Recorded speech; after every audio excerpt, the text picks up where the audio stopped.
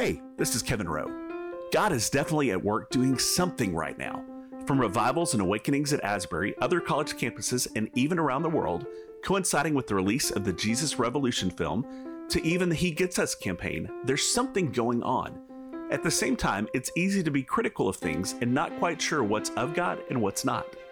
In episode 9, Terry Johnston shares about McGregor, Texas, including SpaceX, the McGregor Research Center, and more, as well as some insightful perspectives on the ways that God is moving in this season, and also wrestling with how to critically evaluate things without just being critical. Terry grew up in Paragould, Arkansas, majored in radio and television at Arkansas State, and earned his Master of Divinity from Truett Theological Seminary, where he met around 15 years ago.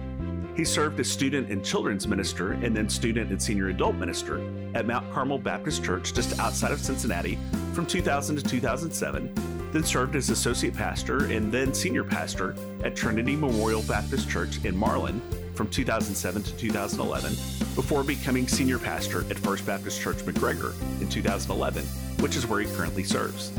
Terry is one of the friends I feel confident to reach out to as I'm processing various issues related to faith and ministry, as well as to discuss Baylor athletics. I hope this conversation will be encouraging as you reflect on what God is up to in this season. And with that, let's dive into episode 9 with Terry Johnston. Hey, Terry, thank you for being on today. Hey, Kevin, thank you for coming down to visit and let us have this conversation. Love getting the chance to come down here. I know we talked about we could do it on Zoom or whatever, but I'm like, man, a chance to get down to the Waco area and get to hang out in person and go grab lunch afterwards. Wouldn't want to miss it. So you got out of the office. It's kind of nice to get out in the field a little bit. Yep, definitely so. Well, we have been talking, we talk frequently, and a lot of it, we talk Baylor sports and things like that, but there are Baylor podcasts for anybody that might be interested in that. But I know we had a phone call just a couple weeks ago about some different things that God is doing in the world right now and some other things that people are talking about. And so I'd love for us to get a little bit of a chance to talk about those today. Real quick, since this is our first time on the podcast, why don't you give it just a little bit of kind of the makeup of your church? And that kind of gives the context that you're coming out of as people hear this. Yeah, good. Yeah. So I pastored First Baptist McGregor. I've been here a little over 11 years.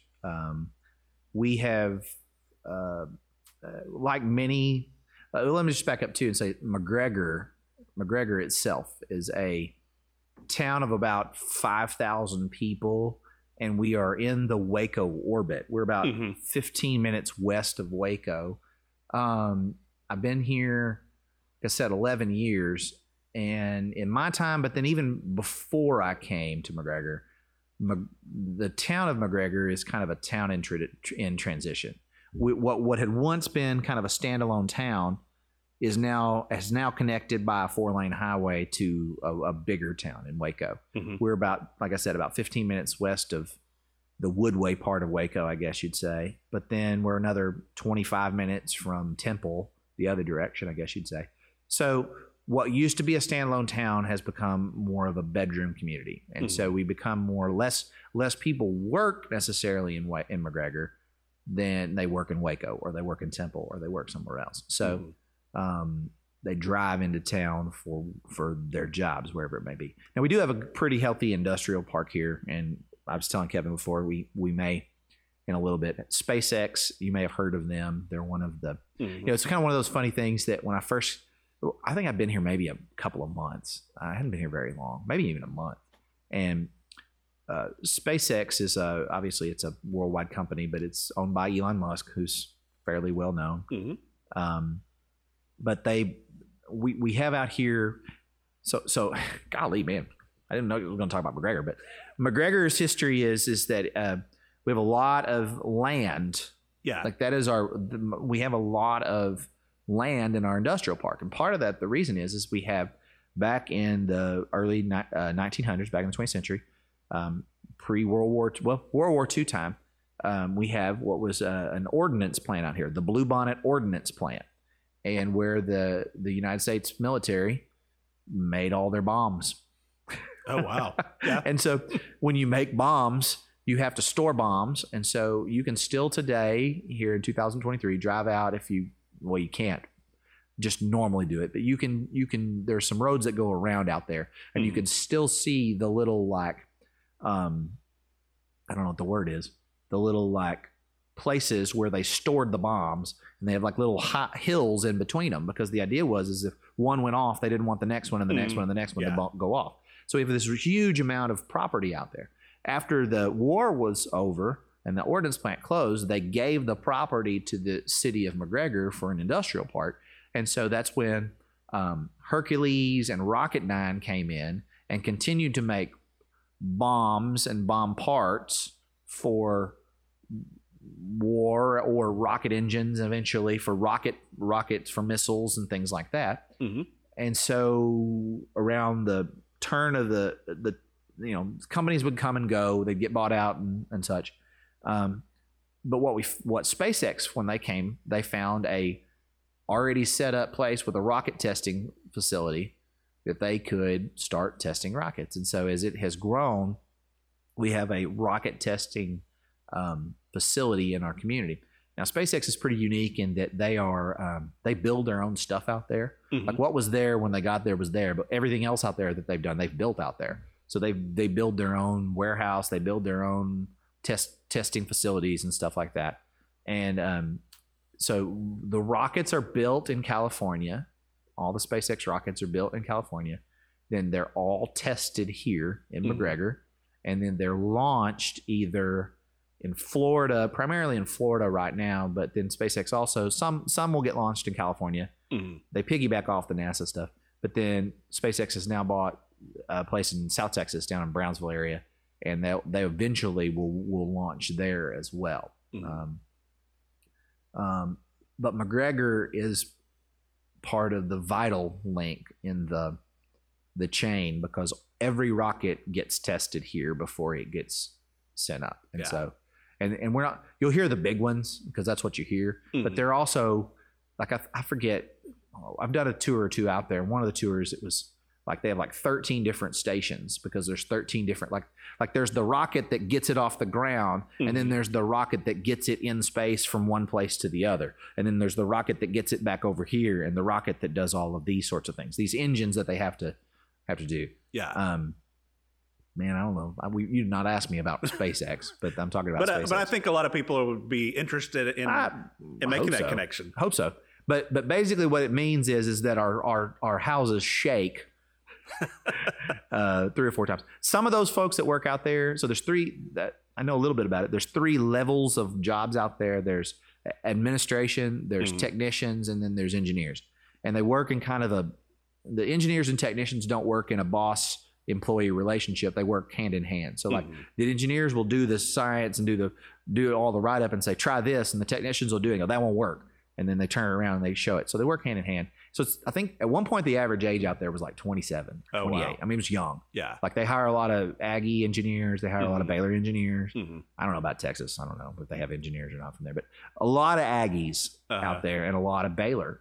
But it's a younger, but they don't all live in McGregor. A lot of them live in Waco and drive out here. But we do have some that live here and work out there. We have another factory out there that's being built right now. A German company, Knauf Insulation, is building a $600 million insulation plant that will service the insulation needs of the growing Texas, and then even down into Mexico, into that corridor. That's a pretty big deal for our community that we're getting that. So we have a big industrial park. So there are jobs in McGregor. Yeah. There's not a lot of houses. We're getting a lot of newer houses that are getting built out here.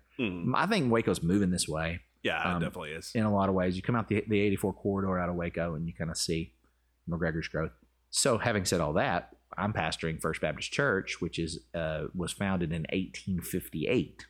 So we're not a spring chicken around here. The city of McGregor, so our church traces its history out in the country to Comanche Springs out in the country, which was a community that eventually dried up as the railroad came to McGregor. They moved to McGregor. And McGregor was founded in 1883, I believe, and the church was here not long after that. You're sitting in the sanctuary.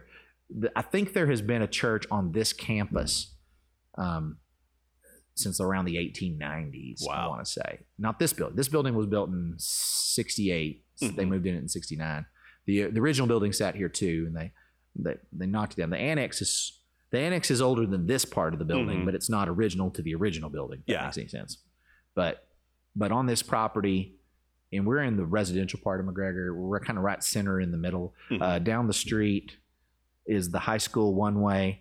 Down that street is the high school, and then the elementary and the primary, and then this way is the junior high. So we at 3:30 in the afternoon, we are at Grand Central Station for all the school traffic coming out. They come right to our building here. It's on 6th Street. 6th Street is used to be called Silk Stocking Street, from what I gather. Like all the doctors and the engineers and everybody that worked out at Rocketdyne and all that all lived on this street. So there's big houses, but it's the older part of town, I guess you'd say. But again, McGregor is a town in transition. So our church has obviously older folks, but we have some younger folks too.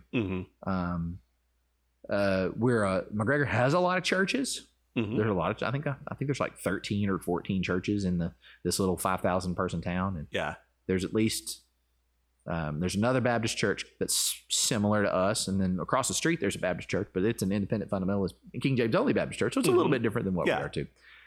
But then you've got First Methodist Church, you've got Zion Lutheran Church, you got us, and there's 4 churches within about a 4-block radius right here in the middle of town. And we work together. I get along with all the other pastors. I think I might be the longest tenured full-time pastor still in town.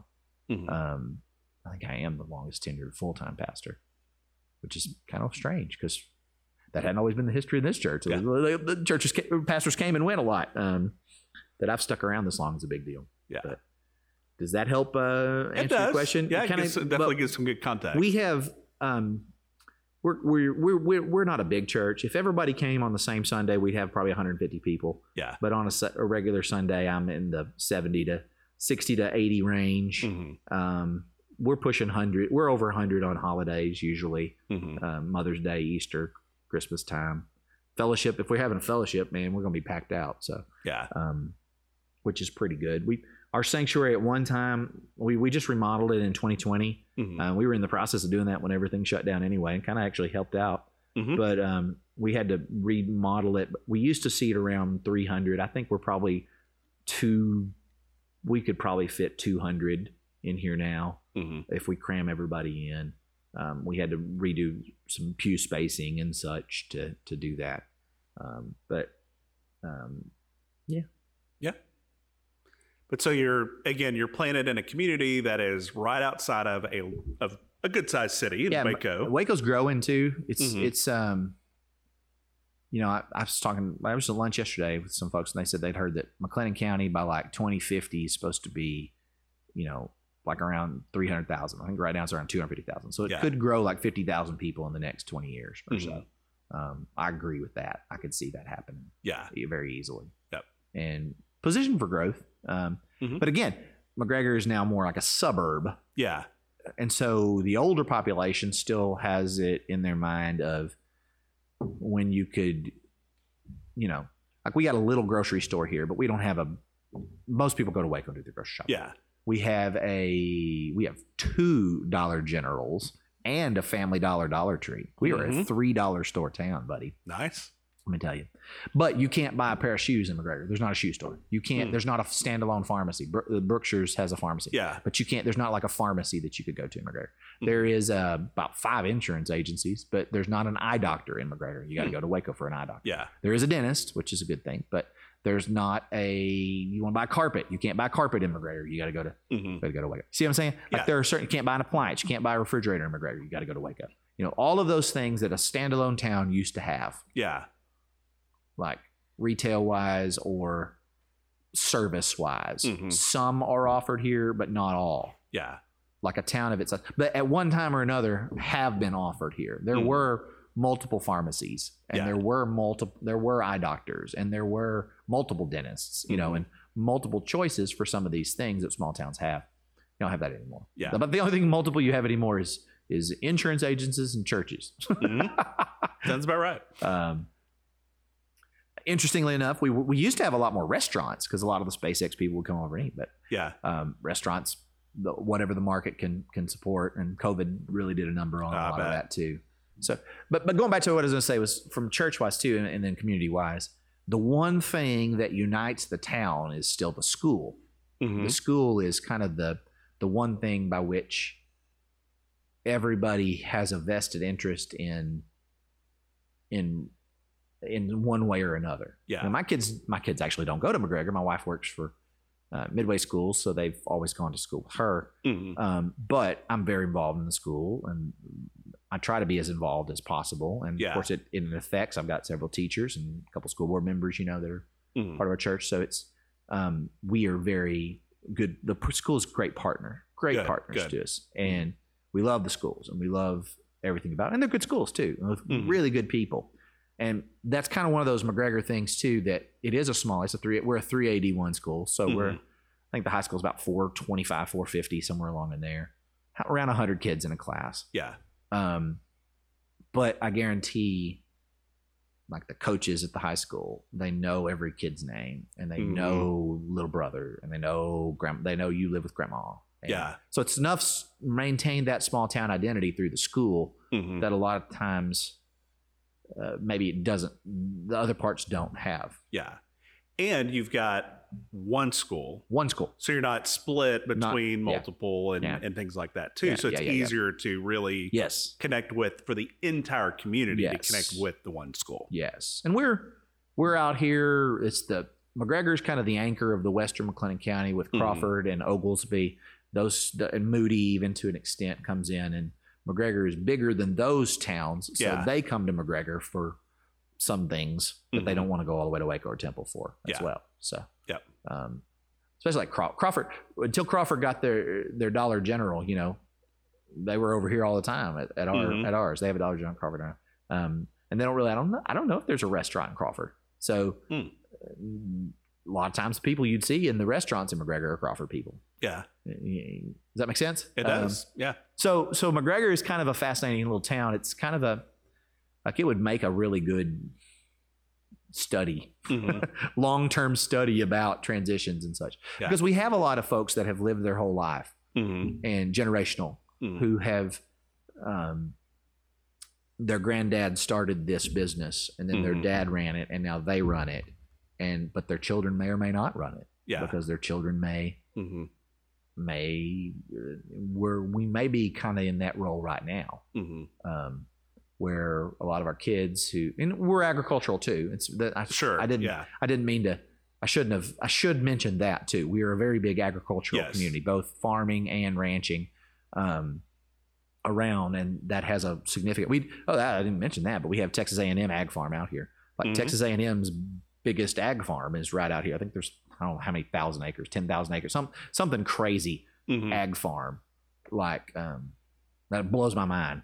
I learned about these things. Like, they've been testing out there. Like, do you know how much fence you have to have for a 10,000 acre ranch? And hundreds of thousands of that's crazy. Hundreds of thousands of cattle, 1,000 head of cattle out there. You have to have that fence. So they've been testing, I may have told you this before, but they've been testing like some of these like collars. Like, think like your dog collar that you run. But instead of like an underground fence or whatever, they're attached to like a computer. So let's say you want to move the herd from this pasture over here to another pasture. All you got to do is put, like, they're using satellites, put boundaries so that it becomes kind of like a shock collar thing to move the herd where you want them to go. Oh, wow. So modern cowboys are using computers as much as they're out there actually on their horses moving cattle where they need to be. Fascinating. That is. I mean, think about how much time you could save and how much fence materials cost and all that if you put collars on the cattle. Yeah. and move them from one pasture to the next and where they need to be. Blew my mind when I heard about all that. I've done a little bit of somebody back east somewhere developed that technology, and so they've been testing. So they test all those sorts of things. And they test vaccines, and they test feed, and they test everything out there at the A&M Ag Farm. So we're a big agricultural community. But what I was going to say was, like, before it would be my granddad was a rancher, and then I went to A&M, or my dad went to A&M, and he came back and ran the ranch, and now I'll go into A&M and run the ranch. But my kids are not necessarily doing that, and that's a whole other world because they're like, there's a family in town that's that way. The oldest is now working at the ranch, but it really probably would take the other two to do it too, to do the farms, and they're not. They're doing their own thing. So we'll see. But y'all are also getting some transfer in, and I imagine again, kind of being that SpaceX. Yes. But also, so for instance, Metro Ministry Assistant. This morning, and she was in Arlington for a long time, and we're talking about all the schools that we know and everything in town there and all that, and to find the Waco area, but to get out of even the busyness of Waco, but have the proximity to a town of that size. McGregor is a great landing place. They had a connection from her husband. They're church members. Her husband, his dad was principal here at McGregor back when they were in school. Oh, okay. And then left there to go be principal in Ennis and moved to Ennis. And so that's where they met. She's from Ennis, and that's where they met. But he remembered McGregor. He had an older sister who lived here, and everybody knew his older sister too. And so they knew McGregor. And so when he retired and they were looking for a place, they have grandkids in Troy. And then of course the daughter up there. McGregor was a great fit for them, that they could get out of the mess of Arlington, and I like Arlington. I shouldn't say this, but get out of the hubbub of the Metroplex area and come down to this area. Waco was or McGregor was built. Actually, I can name off two others that I know of that have moved to McGregor because it was like situated midpoint area between their kids. Yeah, like one of them's family has daughter in Round Rock and son in Stephenville. Yeah. So McGregor's kind of halfway in between. One of them had our former secretary. Her one had one son in Burleson and one in Houston, and so looking for houses in between, and found this area. McGregor it's a transition in a lot of ways. Culturally, it's transitioning. We are a lot more Hispanic culture than we used to be, and a lot of families in the schools especially are more. But that's kind of Texas in a lot of ways. I don't think there's a big racial issue or kind of any kind of animosity or anything like that. I don't see it. We're pretty homogenous here at First Baptist. We have a few Hispanic family members and such, but mostly we're all Caucasian. We're a traditional Baptist church in a lot of ways. Man, I talked a long time about that. So. Quite all right. I love hearing about the community and being able to share about the community as well. So, and again, that gives context. I mean, obviously, from Arkansas, spent time in Cincinnati, ended up at Truett. And so kind of there's other influences as well as you're wrestling with issues. But a lot of it wrestling, especially as a pastor, you're wrestling with it in the context of what you're in. Absolutely. Yeah. And you also, because of the proximity to Baylor, that adds some different dimensions to things as well. And again, we've got a lot of mutual friends from the time, because we were a couple years apart when we graduated from Truett, but we had overlap in our time there. So we've got a lot of common friends, and then a lot of our friends that were at Truett settle in the area or different things as well. Or go to work for Baylor. A lot of true. Work for Baylor too. Yeah. So. Good job if you can get it right. Yeah, absolutely.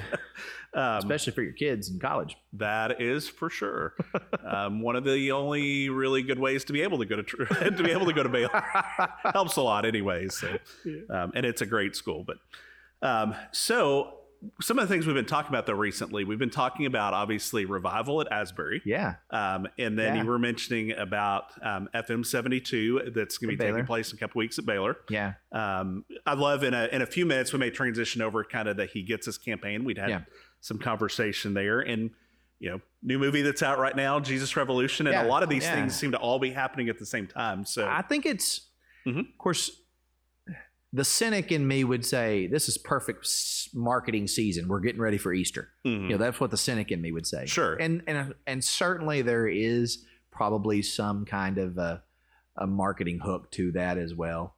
But but the hopeful optimist, I guess, in me would look and see, but there is a hunger, and there is, I think we're post. I don't want to say post-COVID. I don't like that word. Yeah, because I don't know. I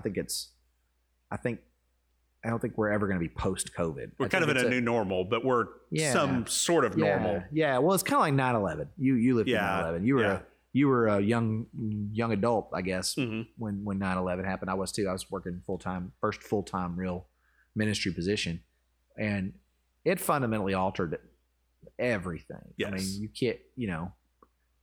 I went to Honduras on a mission trip in November of 2001.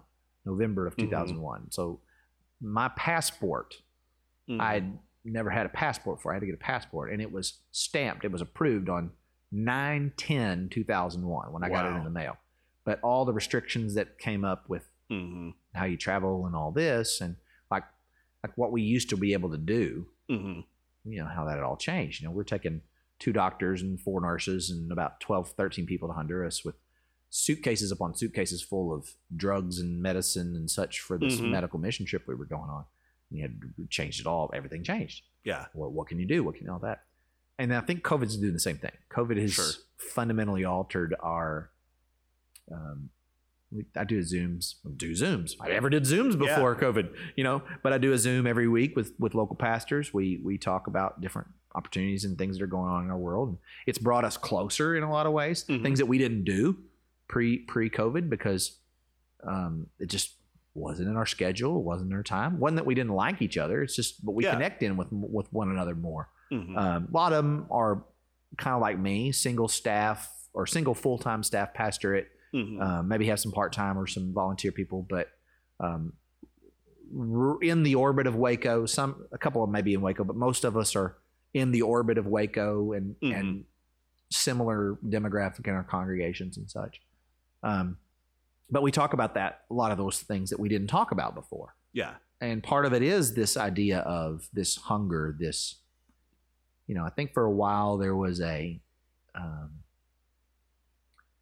think one of the things that COVID has done is it's just made everybody really reevaluate everything, whether it's the value of things or what's important, what's most important. Where do I spend my time? I think in churches, I was talking about this. I was listening to a podcast. I was talking about this the other day. I was talking about how a lot of us used COVID to I want to say kill, but do away with things that weren't working before. Yeah. We were able now to focus on things or try new things that you want to try something. This is a perfect opportunity to try it. Yeah. And so there are some helpful things I think that have come out of this season. But one of the things is I think that because of we didn't know who to trust, we didn't know what to do, and our neighbors were fighting, and our church members were fighting. And I don't think I lost anybody on COVID. I'm trying to think about it. But I know churches did. And I know churches don't know there are people that won't go back to church. They'll be watching church online for the rest of their life. Yeah. Or every time they go out of the house, they're going to wear a mask. It's kind of one of those things. And that's one of the things that happened out of it. But I think because you didn't know who to trust and there was such fervor over it, it made people really reevaluate and really think about what is most important and all that. And so a lot of that is spiritual hunger and spiritual thing. I don't think I was at a lunch yesterday with President Livingstone at Baylor. They did a prayer luncheon for FM 72. FM 72 is Baylor student-led time. FM 72 stands for Fountain Mall 72 Hours, where a few years ago, I think it was 2017, 2018, somewhere along in there, through the Baylor BSM and some of the ministries there, they set up a prayer tent on the Fountain Mall for 72 hours to just offer prayer to any Baylor student that would like to come. And it's grown each year. Now there's a bunch of tents and a bunch of things. And then now they do 3 nights of worship at McLean Stadium. And so it's grown from just Fountain Mall prayer to a kind of a revival, or an annual event. And we talk about revival, like what role do we play in the planning of it? or what role do we play in the stewardship of it? Yeah, good word. And so, can you plan a revival? That's a good question. I don't know if you can plan a revival, and I think that's where a lot of critics come at some of these things. Like with the Asbury thing, I think there was obvious question. I was listening to a podcast last week. They called it they were talking about how they had to shut the Asbury revival down because it had basically overwhelmed. Mm-hmm. Asbury's about the size of McGregor, I guess around 5,000 people, and the college there is about 1,800 students, and then seminary there. But they had over 20,000 people trying to get to Asbury to be a part of it. And they called it revival tourism is what they called it. And I thought that's a neat phrase to use, because what is it about something like that makes you want to, I have to see it for myself. I have to experience it for myself. And I have friends that I've seen online social media that said that they felt that they needed to go, and they went and they were a part of it. And then they came back and they kind of talked about a little bit of what they experienced. And it was pretty incredible. But do we in the Waco area, do I feel like that our college student, Baylor is a big university, as most people know, probably around, I don't know how many students they got now, 18,000 or so, 16,000 undergrads, another couple thousand graduate students. For a private school, for a private Christian school, that's huge. I mean, that's huge. I mean, most private Christian schools are in the 1,000 to 5,000 range. Yeah. Like even at most 5,000 students. What is DBU now? What are they? They're in the 5,000 student range. That wouldn't surprise me. But I know, like, for instance, say LeTourneau. Okay. Went and visited there. I know several people have gone there. We took Caleb out to tour one time, our oldest. And I mean, it's a great campus that's there, but it was like, I know some high schools that are the size of this campus. Yeah. So, I mean, Baylor, point. In many ways, Baylor's a whole other world from the average Christian college or Christian university. Yeah. Because it is so much bigger. I think the only ones around the same size would be like Notre Dame and BYU and Boston College and some of these really big private schools that are almost flagships of denominations or faiths or Correct. Liberty, I think, is a big school too. Thinking of all those campuses, but less. Here in Texas, we're Baylor's one of the Texas Baptist schools. So like Mary Hardin Baylor is in Belton, which is about 30 minutes from here. And we have a lot of kids that go to Belton, go to Marymount. I don't think they're that. I think they're at the 4,000 or 5,000 student. Yeah, they're not in the 16 to 18,000 like Baylor's. So in many ways, Baylor operates more like a state school that has chapel in a lot of ways. Sure. I don't think, and I'm not trying to be critical of Baylor. I hope that doesn't come across as that way, but I don't think you could go to Baylor without knowing that it's some sort of Christian university. Sure. I mean, you would think that. Yeah. You would think if you plan to go to school there, you would know that it is a Christian university. Yeah. But having said that, is there a lot of need and a lot of, as we would say, in our world, we would say lostness. Are there a lot of lost people at Baylor? I think absolutely. I think, and I don't think they want to necessarily just be a school for all Christians. I think that part of it is that, and that's the culture that's going to be there. Yeah. And you should probably expect it. But then I also know that Christian schools are not perfect. And they're not they're not summer camp type places. They still deal with the same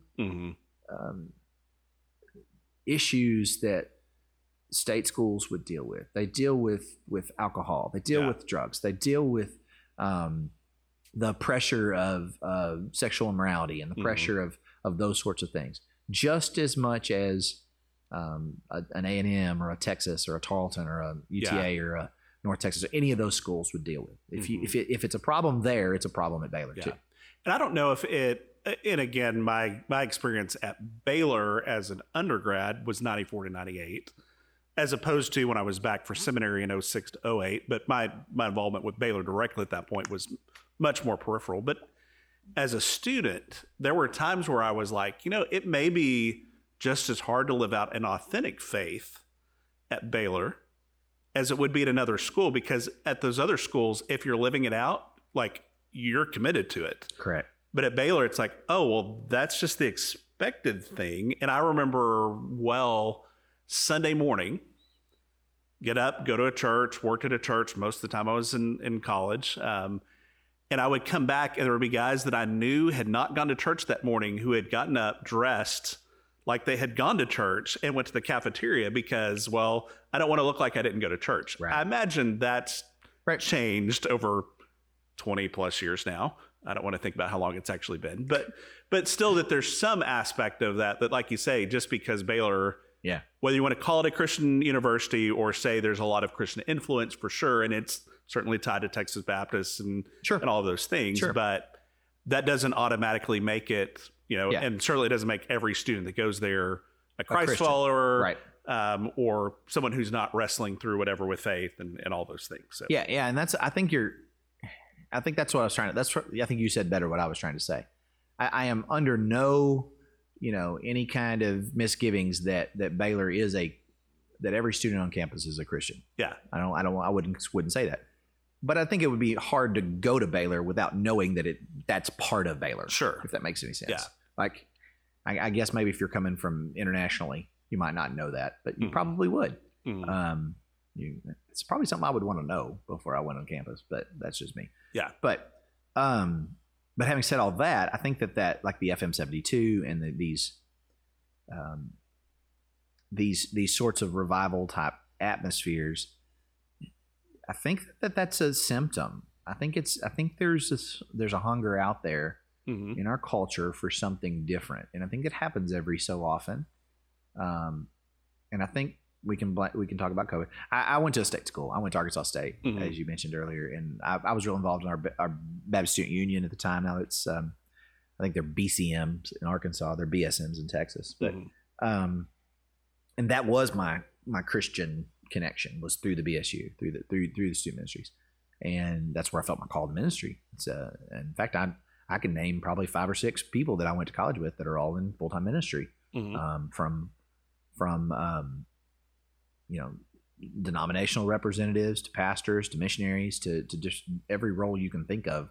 Best friend from college, he's been a youth pastor at a church now for going on 20, I think it's probably his 24th year, 23rd, 24th year. He's at the same church, small church, kind of like ours, maybe a little bigger than ours, but in Arkansas. But where I was going with that is that you can see these trends, you can see these sorts of things, and there does seem to be a desire, a spiritual desire. And I think that's kind of a hallmark of this coming generation. And who knows what COVID did to these kids too. Sure. Because that's what I was going to say was Livingstone. We were having that prayer break or that prayer luncheon yesterday, and she was talking about how they have some data now that finished. So they traced the incoming freshmen of 2018 to the graduated in 2022. And the idea was, like they from their faith commitment standpoint, how much has their prayer life changed? How much has their daily scripture or engagement with those? Like they did like an entry survey and an exit survey, and so they've got these 4 years. But they have COVID in the middle of that, which completely that don't know what to do with that data. Whenever you look at COVID, but what it is showing is that not only at Baylor, but otherwise, there does seem to be a trend toward an increased desire for faith or a faith-based something. And that's then now the generation that's hitting the workforce. Yeah. And what we would call, in your world and my world, the future of the church, the future leaders of our church. Baylor's a unique animal because there are some big churches in the Waco area with successful college ministries. I had that to an extent when I went to college 25 years ago too, where there were some big churches that did a lot for college students, and college students flock. They kind of go where things happen. Yeah. Which is okay. I get that. I mean, the idea is that we would want, I would really want them as they move to that next level to get plugged into a local church. Yeah.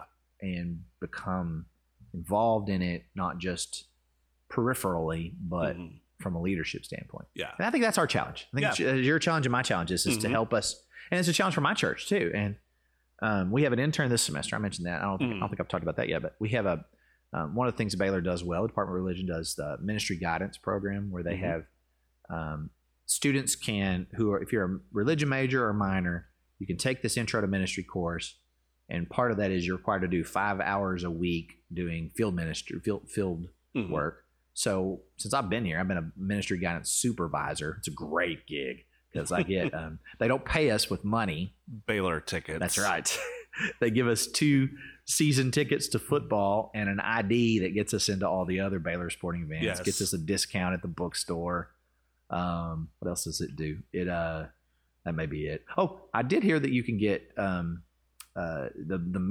meal discount at Penland too. So one of these times I can get at Penland for like $3 or whatever it is. Man, I've just never gone over there and tried it, but I need to try it, I guess. That may be one of the things that I miss the most about being able to minister in the Waco area. Well, it is. It's not being able to do that and get the Baylor tickets. Yeah, I have a friend. He was in the program with me, and he's since moved to Fort Worth. Pastors a church in Fort Worth. And he says he still gets all the emails. And he's like, I really am kind of outside of their zone, but I really want to still do it so that I can still be a part of all the perks that you get out of it. Yeah. But anyway, I have this student, and he is a sophomore at Baylor. He's 20, comes from the Houston area. And so we just meet in the last probably 3-4 weeks, I guess. I was telling somebody yesterday, it seems like the semester just started. But yet spring break's next week, and then it'll be Easter, and then it'll be done. You know, that's just how it goes. And but it feels like we just got started because but he's starting to get involved a little more with the worship time and then with our teenagers. He's helping out with that. But just getting to know him, and I'm feeling I don't know if it's just him or if it's symptomatic of the student body that's there. Yeah. But he is definitely different than the interns I've had in the past, because he does have a hunger. He does have an eagerness to learn, but then also to experience. I think that's probably the hallmark of this generation is the experience aspect. One of the podcasts I was listening to yesterday, I listened to a lot of podcasts, so I'm gonna have to listen to you, but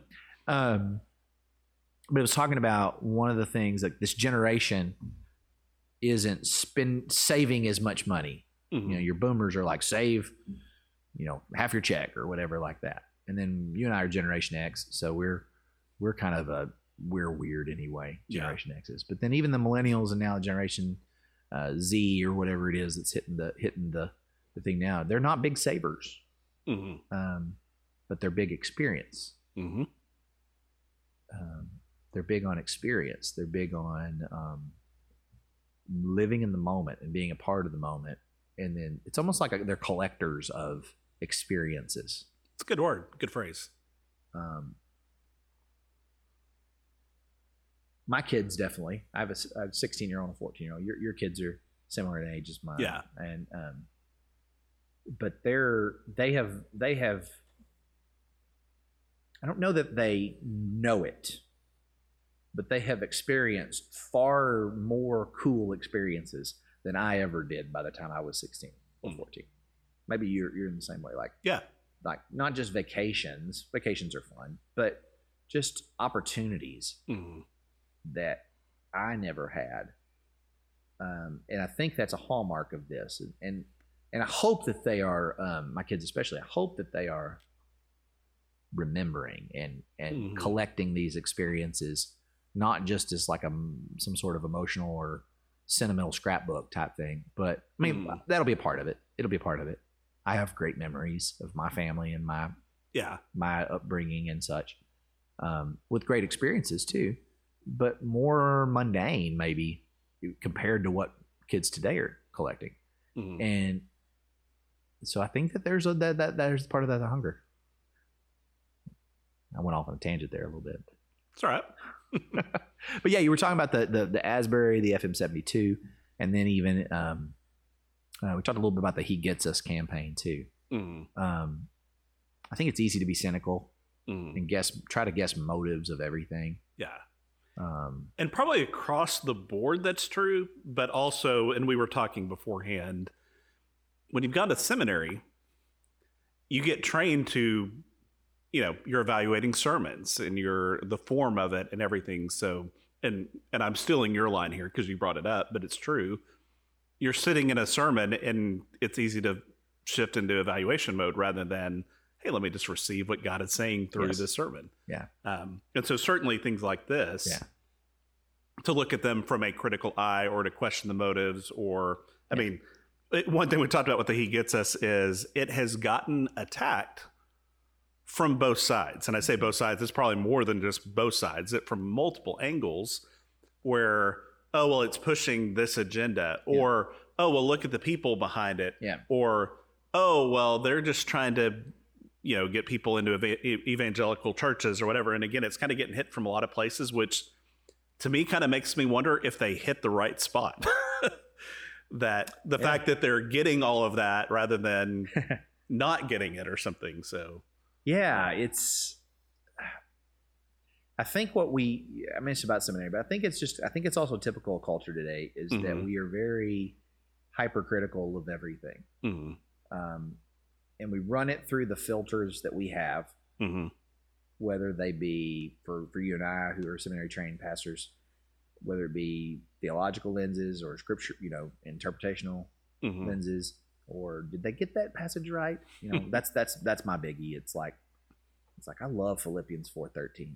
It's a great wall verse. You see it on everybody's wall. Yeah. But know it in context. Yeah. And so, you can do all things through Christ who gives you strength. Yes. But are you going to be flogged like Paul? Are you going to really, are you, is your challenge really that hard compared to what Paul's really using that in context with Philippians? But that's my hypercritical nature takes over when I'm reading a sermon or listening to a sermon or hearing a lecture or any of those sorts of things. I'm constantly, and Jesus told us to do that though. He told us to be discerning and try. Like I think there's a fine line between being discerning and being critical. Sure. Like I had to learn that in seminary. The word critical is not necessarily a bad word. The word critical is I'm breaking things down and trying to understand it and now analyzing it and trying to evaluate it to determine whether or not what I'm hearing and reading makes sense. That's what to be critical means. It's not necessarily a bad thing.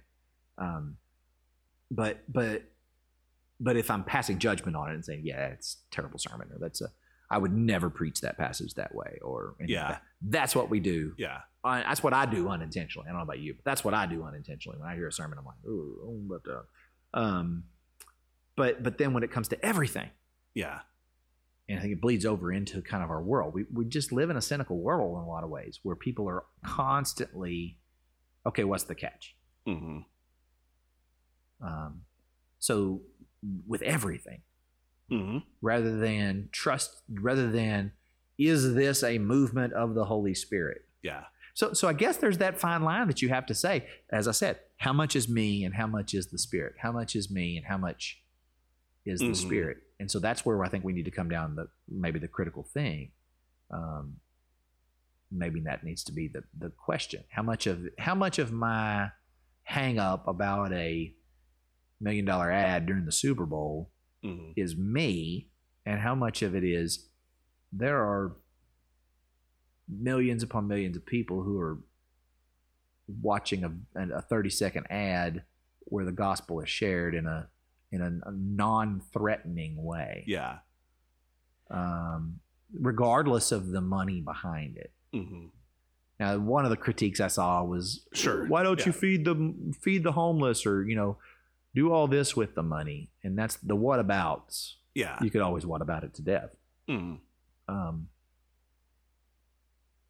But I think we lose sight of the good that can be done when we start saying what else good could be done. Yeah, that's true. And so, and we had talked about, I think we'd had this conversation. Our church, our first few weeks of the year, our message series was 4. And we were constantly going back to that the church is far too often known more for what we're against than what we're for. And we want people to know that we're for them because we want them to know that God is for them. Yeah. And that's why when I'm seeing these commercials from He Gets Us, I'm like, that's kind of the message we're trying to get out is like this positive understanding of Jesus. And the reality is most studies that you look at or anything you look into, people, especially the more they hear what Jesus actually said and what Jesus actually did, far fewer people have problems with Jesus than they do with quote unquote, Christianity or the church or whatever, because a lot of times we make it something that is not what he really made it to be. Correct. And it was like, this is at least a positive nudge in the right direction for people. If I were being preachy, I'd say it's a seed that's being planted. Yeah. I think, did you have Dr. Glower? In the Imaginative Reading for Creative Preaching deals. I had him for Scriptures 3, and I also had him for the Text of Communication, the Preaching 3, basically. Yeah. And that one we did the parables. That was our semester, was parables. And one of the parables was the parable of the sower. And I think it was Dr. Glower. It might have been somebody else. If it's not Dr. Glower, shout out Dr. Glower. Love Dr. Glower. Yes, I do too. But somebody basically said the parable of the sower is basically a mini archetype of how you read gospel presentation and how you read evangelism, what evangelism is. And the idea is, I'm going to tell some things, I'm going to say some good things, and they're all going to be good, but how you receive them is up to you. Yeah. But the job is always, the parable of the sower is the sower is sowing. Yeah. And where then is our role? Our role as preachers, as pastors, as whatever, as ministers, as Christians, as disciples of Jesus, is to be sowing seeds. That's the goal. And I was reading last week, a couple weeks ago, I was talking about, I went to the Texas Baptist Evangelism Conference in San Antonio, and one of the pastors, one of the ministers was talking about the Great Commission. And I I've heard the Great Commission all my life, Matthew 28, 19, 20. Go ye therefore, teach all nations, baptizing them in the name of the Father, the Son, but the emphasis in his message was, I think we really have to reevaluate what we believe about evangelism itself, and is evangelism what Baptists, Southern Baptists, I'll pick on my tribe, my tribe of origin, Southern Baptists emphasis over 50 years of church growth versus discipleship, disciple making. Yeah. Get them in, get them dunked, then we'll figure out if we can disciple.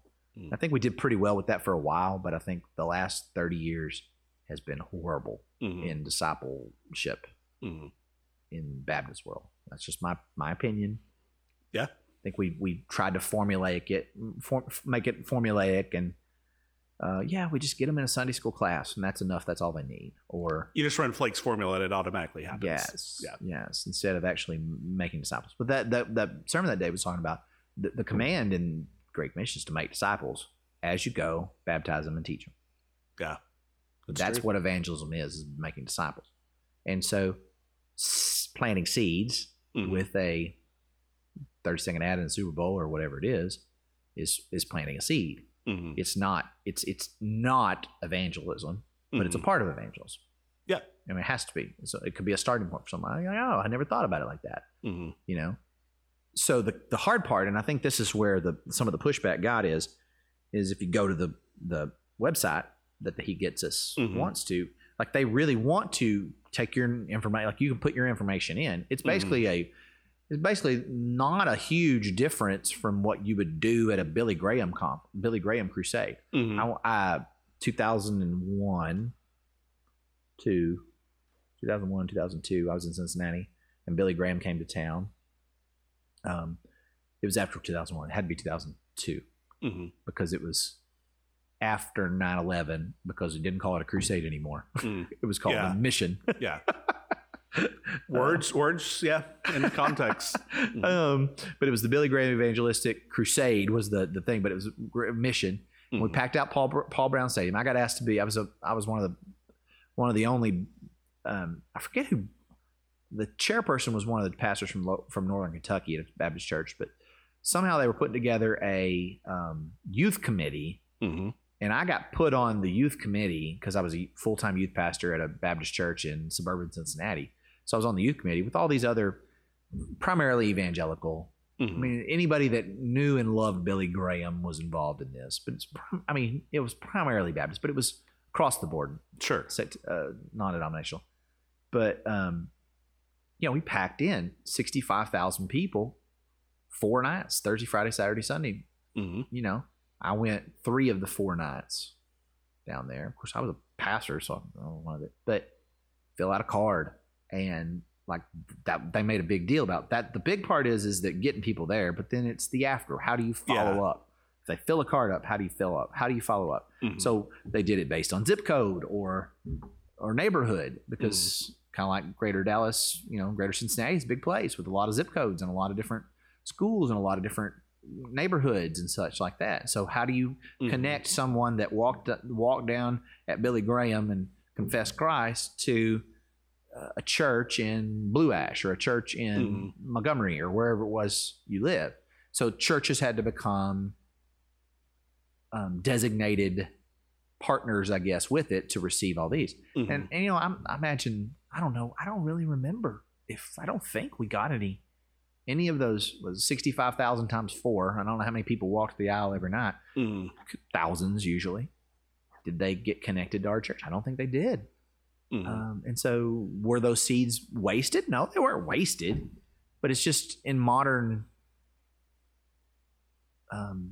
parlance. Yeah. Scanning a QR code on an ad is filling a card out at Billy Graham. Yeah. And then how do I connect? And I think that's where a lot of the hesitancy came from. It's like, we're only going to connect these people with churches that are of a certain bent, especially maybe on the left, more left end, the cynical end of, okay, they're going to fill this card out, or they're going to fill this thing out online, and then we're going to connect them with a very conservative church. I haven't seen a lot of the pushback on the other side, other than maybe it's too open. And I've seen a little bit of that, maybe that, or like we're going to connect them, but we're going to connect them to that church might believe this, and we don't want them connecting to that. Yeah. What's interesting though was watching it, and again, I feel like Jesus.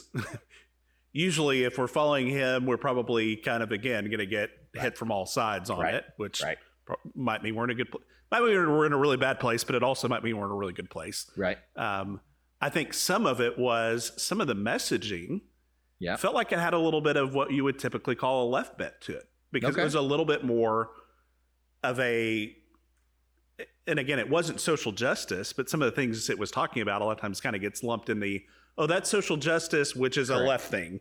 I see. Yeah. That makes sense. So I heard a little bit of pushback. And I think, like you said, pushback was probably more a little bit from left, and probably because of some of the people that were involved in funding it, which a lot of that was somewhat anonymous, but some of those were becoming known. But from the other side, that's where I heard a little bit of the pushback maybe on that side, which again is always interesting if you're using Jesus words and all that, and then you're hitting. Well, my first thought was, and I think I told you this, my first thought was the whole the episode in Scripture where the disciples have just had this thing, this time, and then they come to Jesus and said, "We saw people baptized in your name, and we told them to stop." Yeah. And Jesus said, "If they're not against us, then they're for us." It's kind of one of those things. Why'd you tell them to stop? And I think the idea, and that's a kind of a strange passage anyway. Yeah. But I think the idea was, this is Jesus not just necessarily giving authority to these people to do it, but Jesus saying, you're mad about the wrong thing. Yeah. We can't expect to always have ownership of the gospel in the way that we expect it to work. Yeah. And that's not what the Spirit does. And I think that's probably a challenge for us, especially the older we get, and the however denominationally loyal we are, or whatever, to I think the older we get, the less we resist, the more we resist the Spirit, because we don't like change. Or at least, let's say, the easier it is to have a tendency to resist. Because I know some that are older who are very much open to it. Completely. But I think it's easy to kind of settle in, especially like I don't want to rock the boat. Yes. Yeah. Yeah. I mean, I have theories on that. I worked with youth and senior adults. Mm-hmm. And my theory is youth and senior adult are a lot alike. Mm-hmm. One of the things they both hate is change. Mm-hmm. Youth don't like change. Senior adults don't like change. And the reason they don't like them is because they're going through more changes. Yeah, well, true. Youth are not. They're every day is a day of change for them, and senior adults they're giving up and they're changing in ways that they don't like it. Mm-hmm. So I think that's one of the reasons why they hate. I think the more change you're going through, the more you hate change. That makes sense. Culturally, physically, emotionally, everything about it, because you can't explain it. Because when you're going through all these changes and things that used to work the way they work don't work anymore, or things that you don't understand of why they're working this way. Yeah. Makes a big difference. And so I think that heightens the anxiety around a lot of I don't know who are we going to get in these churches and all this, and how can we do this? But then also, as you said, the other side of it is these people believe this, and so they must be awful. I think we've kind of passed that. I mean, that's kind of one of the hallmarks of the cynicism of our society and the world we're in, is that it's just this second guessing and distrust of everybody and everybody's motives. Yeah. The only person whose motives I know are correct are mine. Sure. But everybody else, yeah. Which is idolatry, and that's a whole other world. Good call. That's a whole other.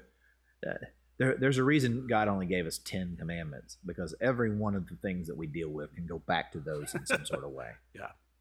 Idolatry, having other gods, building graven images, all of these sorts of things that that we deal with. Not Sabbathing, not honoring parents, and then the rest of all the ways, the stealing, the killing, the adultery, the bearing false witness, all of those things are inherent to our worst nature. Yeah. I didn't mean to go 10 commandments there. But that's all right. I was just listening to some Deuteronomy on the way down, though, and good. I'm doing the chronological version of through the Year in the Bible, and it just crossed the passage of, if you have a child who's hard to control and and ornery and all that, take him to the corner. I mean, take him out to the door of your house and stone him. Yeah, I'm glad there's a little more context to it than that. We don't do that today because I don't know how many of us would still be around. But I have 2 teenage daughters. Yeah. So, the Lord is good. Yes. And the Lord is very graceful. Yes. Way more gracious than I am a lot of times. So. Yeah. So, but what's interesting in the context we're talking about, he gets us when you reference if I'm not controlling it or it and all this, that goes right back to the revival conversation. It does. We're having was, well, but they didn't run it through my channel, or I haven't had a chance to speak in and approve it or whatever. And Correct. So part of the critical, and I think for me personally, I probably have a tendency to be more critical of something I'm close to completely than something I'm further away from, because at least on Asbury, if I was inclined to have reservation or whatever about it, I'm like, I'm not close enough to really know. Whereas I might see something up front, or be in a I've been in some services in various places or whatever. I'm like, something just doesn't sit right. And so whether that's the right approach or whatever, but at least for me, it's more like if I'm close, and especially like you mentioned this earlier too, I feel more comfortable speaking to my tribe. Correct. Those I have most closely affiliated with, those I've got the most relationship with, or what I've come out of, that being able to speak prophetically, for lack of a better word or whatever there. And, but I'm more comfortable doing it there than groups that I'm like, I really don't know that I know enough to speak in here. Yeah. Yeah. So. Yeah. And I think that's a good question. Who is my tribe? Yeah. And my tribe changes. And that's I thought I knew my tribe, and now my tribe is going in a different direction than what I used to be in. And I didn't change, but and I think there's all kinds of ways that affects, whether it's who are the influence, who's influencing us, and who is, and I think that's the questions people ask about that where's the money behind these ads? What's the motivation behind it? Is it to funnel people to this cause or to this particular political bent or this particular, I don't know. Maybe I'm just naive. Maybe I'm just too hopeful that the Spirit can. One of my favorite roles of the Spirit, of the Holy Spirit, is that it hopefully most people, like finding that being as innocent as doves and as shrewd as serpents that Jesus talks about, is does it pass the smell test or does it not? And generally speaking, I trust the Spirit and can help me with that. But I don't want to be so naive that I always get taken advantage of either. And yet Jesus, you wouldn't call him naive, would you? And the way he lived his life with grace, a grace-filled, hopeful optimism that people would, I get. Of course, he's Jesus. It's hard to compare yourself to him, but he could meet the woman at the well. Yes. And go through and call her out on pretty much everything she's going through, but not condemn her. Yeah. Like, how do we do that?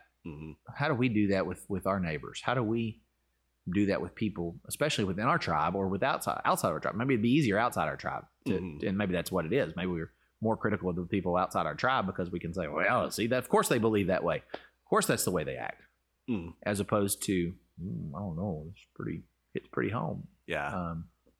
You mentioned the word prophetic. I've reevaluated that word too. Yeah. There are a lot of people who want to be prophetic and consider themselves prophetic when really they're just jerks. Yeah. And there's a fine line between I say this all the time, between being prophetic and being a jerk. Yeah. And I don't know you'll know when you crossed it, but at the same time, I don't know how you balance that out. Yeah. To do it in a way where I can speak prophetically about my tribe, or I can say this about it's like, you can't say that about him, but I can. That's my brother you're talking about, or something like that. It's like, you can't pick on my brother, but I get to pick on him. Yeah. Like, we beat each other up, but don't mess with us. That's right. Don't mess with him. I'm the only one that gets to beat him up. But at the same time, there's that we do need the prophetic word, and we do need that holy uncomfortableness that comes from, are we in step with the Spirit? Yeah. And are we, but then also I think some people then go to the extreme and they throw everything out. Yeah. And they say, I don't care what you did 20 years ago. I don't care how you've been for centuries. This is the new way everything is going, and this is the way you must be. And I think that's because this is where the Spirit's moving. Well, was he not moving then? Was he not moving through this and through this and through this? So I think there's both ends of it. Or you can be too much in the Spirit, I guess, without grounding into your tradition and grounding into the things that you can hold on to. Yeah. The evidences. Does that make sense? It does. And maybe it's... You can push back on that if you want to. I don't... Well, and tension is a big word for me. And I think that too often we push for resolution one way or the other. And sometimes we need to be in a spot of tension. Yeah. And because again, there are far too many things that have happened, even in our lifetimes, where we took them at face value, we gave them the benefit of the doubt, and some horrible things happened. We got burned, or somebody got burned, somebody got hurt. Somebody got burned, somebody got hurt. And so it's okay. Well, you can't just do that. No. But then if you go to the other end where it's complete, there's always got to be an ulterior motive that's going on here. It never can be out of pure heart and pure motive. It never can just be that the Spirit is working and moving this. Correct. And again, to find somewhere in that spot. The balance, the tension, yeah. Yeah. And I think that is where it's trying to trust the Spirit and be in a position to allow the Spirit to stir in our heart one way or the other and nudge us as we're living in the tension one way or the other, depending on the situation we're in. Yeah. I think it's easier to trust the Spirit in some things than it is in other things too. Oh, yeah. Like, I'll trust the Spirit with who we're going to get to do this leadership position in the church versus I'll trust the Spirit versus what I'm going to do if I'm feeling called to go to another church or something like that. Yeah. Like, oh, I don't know about that. Yeah. Or that position. So there's the roles of those of the when to trust the Spirit, when not to. Yeah. When to hold on to that tradition. I just get frustrated. I mean, my own people make me frustrated. Not my church. I love my church. But well, they get me frustrated. But just frustrated between that's where we are kind of in the world these days. It's that we don't know what to trust and who we can follow in all this. And I think our generation. I think Generation X is a part of that too. I think. Yeah. We've noticed that if you read any of that stuff, like the boomers and the millennials seem to fight a whole lot, and the Generation X just kind of sit off to the side doing our own thing. We sit it out because that's all we've ever done is just sit out. We're quiet. We work. We don't make a big deal out of ourselves. Did you see it that there may not even be a Generation X president? I guess it's true. Because I guess Obama was an older boomer, I guess. Or he was on the young end, or Generation X, maybe. But there may not be a Generation X president because that's because the boomers are aging and the millennials are taking the focus. Yeah. So there's a good chance that there won't even be because that's just kind of the way we are. Because we didn't really do a lot of leadership. We were followers. It wasn't that we weren't innovators or we weren't those sorts of people. It's just we didn't make a big deal about it.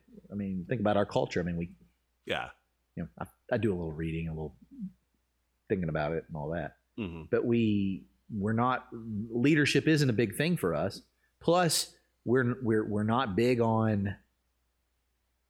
And we're big on experience, but not as much as we talked about the millennials and all that.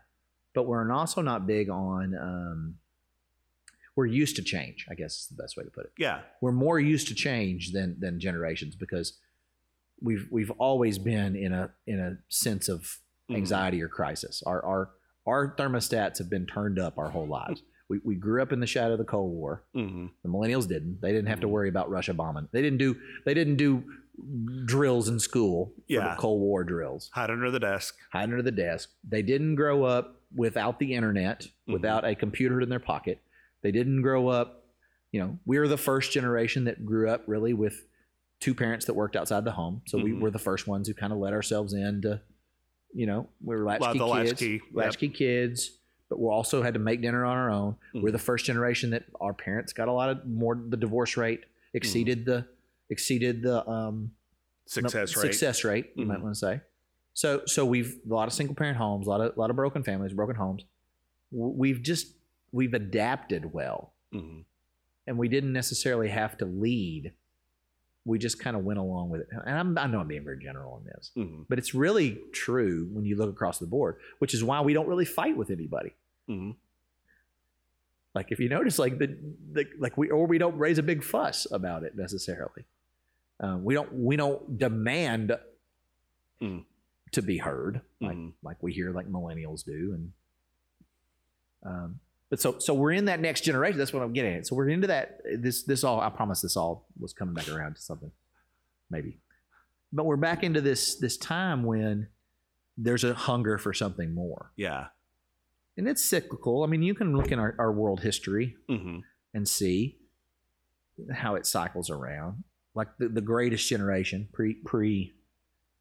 the builders, the pre-boomers, had to deal with building a world after the stock market crash and then World War II. Yeah, that was reset in many ways. And then the boomers came along and took it and made it even better than us. So now we're back to the post 9/11, post-COVID world, where in a lot of ways these kids are going to have to rebuild the world, and they're looking for truth. And there's a spiritual hunger, and they need good spiritual guides. Okay, that's why going all the way around to say that I think the biggest challenge for the church now is discipleship. It's not just mentoring, which I think that was the word we looked for. I think the last buzzword over the last few years has been mentoring and coaching. I think there's coaching involved, but discipleship, because disciples imply that we are becoming disciples of Jesus. Yeah. We're being formed by the Spirit into disciples of Jesus. But we need the 20-year-olds in turn with the energy, with the 80-year-olds experience and understanding. Yeah. And they'll help disciple one another. Yeah. It takes everybody. It takes everybody. I think we're in this. So I don't think that we as older Christians and even church leaders like you and me need to go to Asbury or go to FM 72 or go to the, do whatever to the He Gets Us campaign. It's more we need to recognize that we're on this journey. We're on this discipleship journey alongside them and with them, and put more emphasis on that than we do.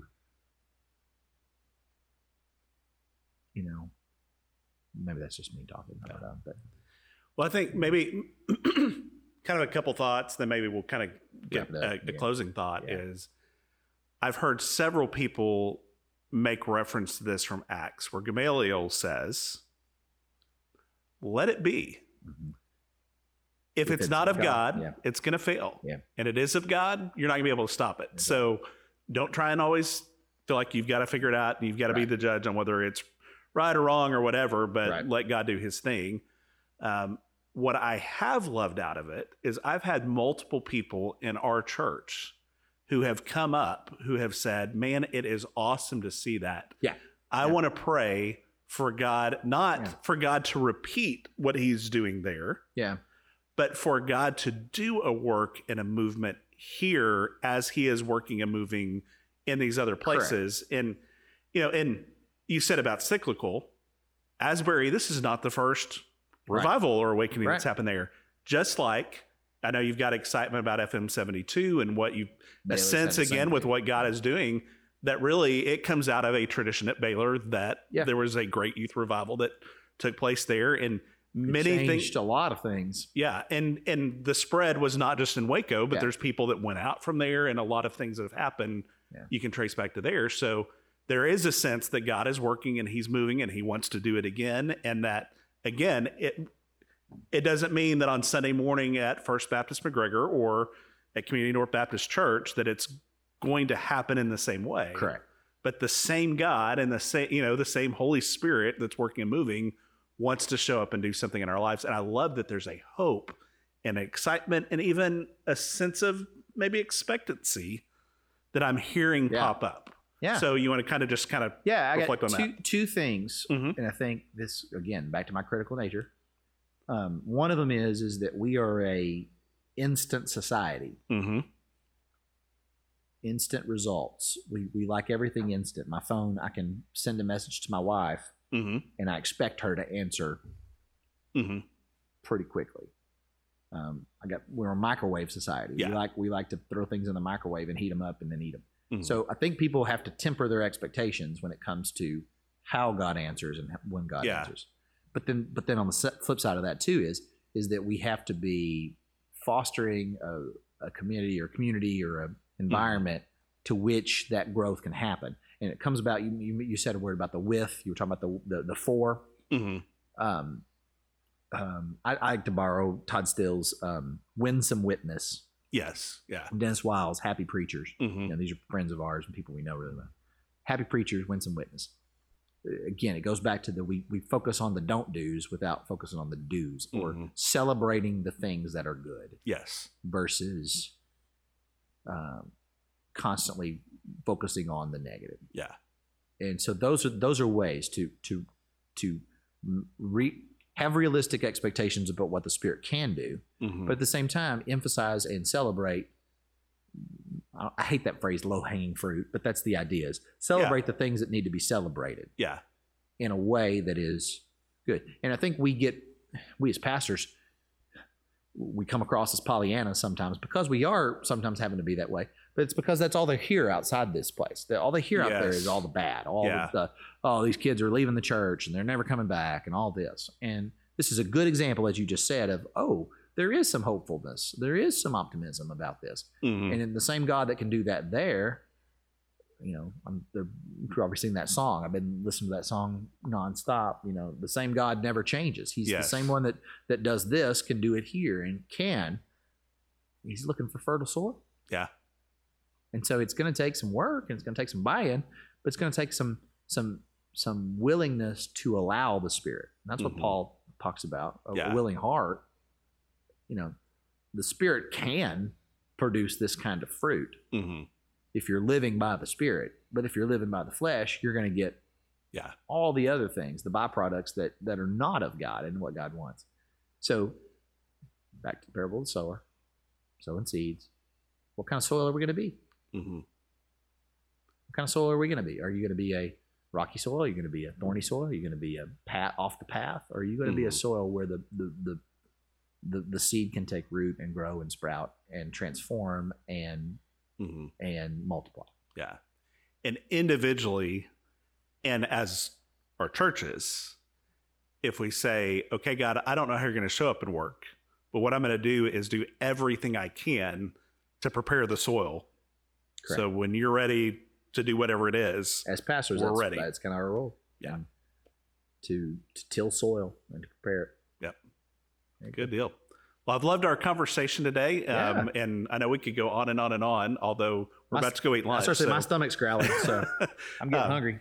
And hopefully we'll get some chance to do this again in the future, near future. But Terry, thank you again. Thank you for years of friendship, and I love just getting to bounce things off of you and phone calls we have. And again, whether we're texting about whether we're happy or upset with Baylor sports or whatever it may be there too, but certainly on these issues as well. I'm very cynical when it comes to Baylor sports. That's my nature coming out, I think. Well, we've got a track record that is a little bit different than what it's been recently that lends to that.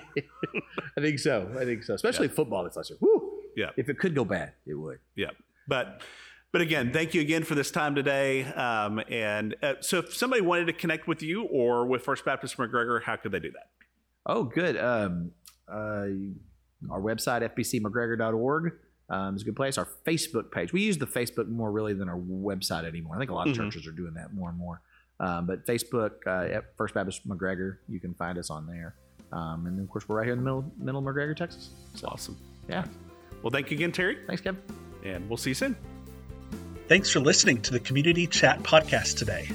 You can subscribe to this podcast on your app of choice, or you can visit us at communitynorthbc.org to find out more information about this podcast or our church. Thanks for listening.